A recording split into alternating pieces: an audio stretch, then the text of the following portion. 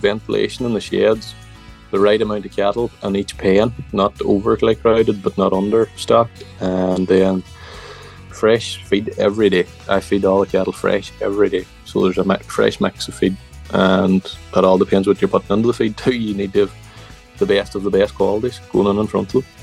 Hello and welcome to the Beef Edge, the Teagasc Beef podcast, for all your latest news, information and advice for Irish beef farmers. I'm Catherine Egan, and on this week's episode I'm joined by DairyBeef 500 farmer Gareth Peoples from County Donegal to discuss how he finishes stock on his farm and maximises performance. Gareth, you're very welcome. Can you give some background for listeners what beef system you operate? I'm operating dairy calf to beef system, all steers, finished under 2 years of age. Just trying to make it as efficient as possible. And I suppose with the program's a big help too. So it is.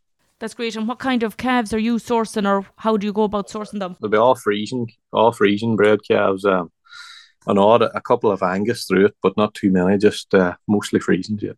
And are they a combination of bulls and heifers that you're buying, or just... No, all bulls. And obviously the management of them is very important. How do you manage the calves from once they arrive on the farm? Once they arrive on the farm, hey, they're all vaccinated for pneumonia, and to be well managed for the first few days, getting them moved from whole milk with the other farmers onto powdered milk, and just well monitored after that, depending on what they would need. And Gareth, can you talk through the management of the weanlings before they were housed? Aye, well, before they be housed, they be vaccinated with RSP and PA1, and they be the backs be all clipped, and in general, there's not a whole lot more they get done to them. Like they be all dosed way prior before coming in. And from a silage quality point of view, Gareth, it's key for every beef system, but for your system in particularly, when you're looking for maximising performance over the winter, what kind of silage quality are you looking for on your farm? Oh, it's the best top quality that I can possibly make, So we cut two cuts went into the pit here this year. The first cut was on about 16th of May, and the second cut was cut on the 6th or 7th of July. I haven't got the results back yet. I've taken the test, but I haven't got the results back yet. But I'll be expecting to be some of the best silage we've ever cut, I would say, this year. That's great. And you've built a new shed. How will that help with housing over the winter, particularly with ventilation and space requirements for stock? It should be a great help. Yeah. There's a new shed up there. It'll be its second winter now, and the difference it made is unbelievable. All the livestock, the perfect spacing. I've had no issues at all with any kind of pneumonia or anything. It's a very well built, very well ventilated shed, and easy fed and easy access. So it's a big help. And for the weanlings that you've housed, you've also a tillage enterprise. What ration will them weanlings be fed over the winter? They'll be fed. They'll be getting. We grow our own barley and our own beet and our own good silage. So then they'll only be kind of topped up. There'll be a ration mix to bring the protein levels up, just for maybe a couple of kilos of concentrate per day, and then weanlings. And in relation to the finishing stock, how will they be managed over the winter? How much ration are they getting? They'll be getting no more than 7 kilos at any time. The bullocks, so they'll be built up slowly to 7 kilos before finishing. Also the same thing. They'll be using all our own. Then we'll buy a beef balancer then to mix our own. We'll buy a balancer just to mix our own barley, etc. through it. And how did last year's stock, how did they perform when they were finished out of the shed last spring?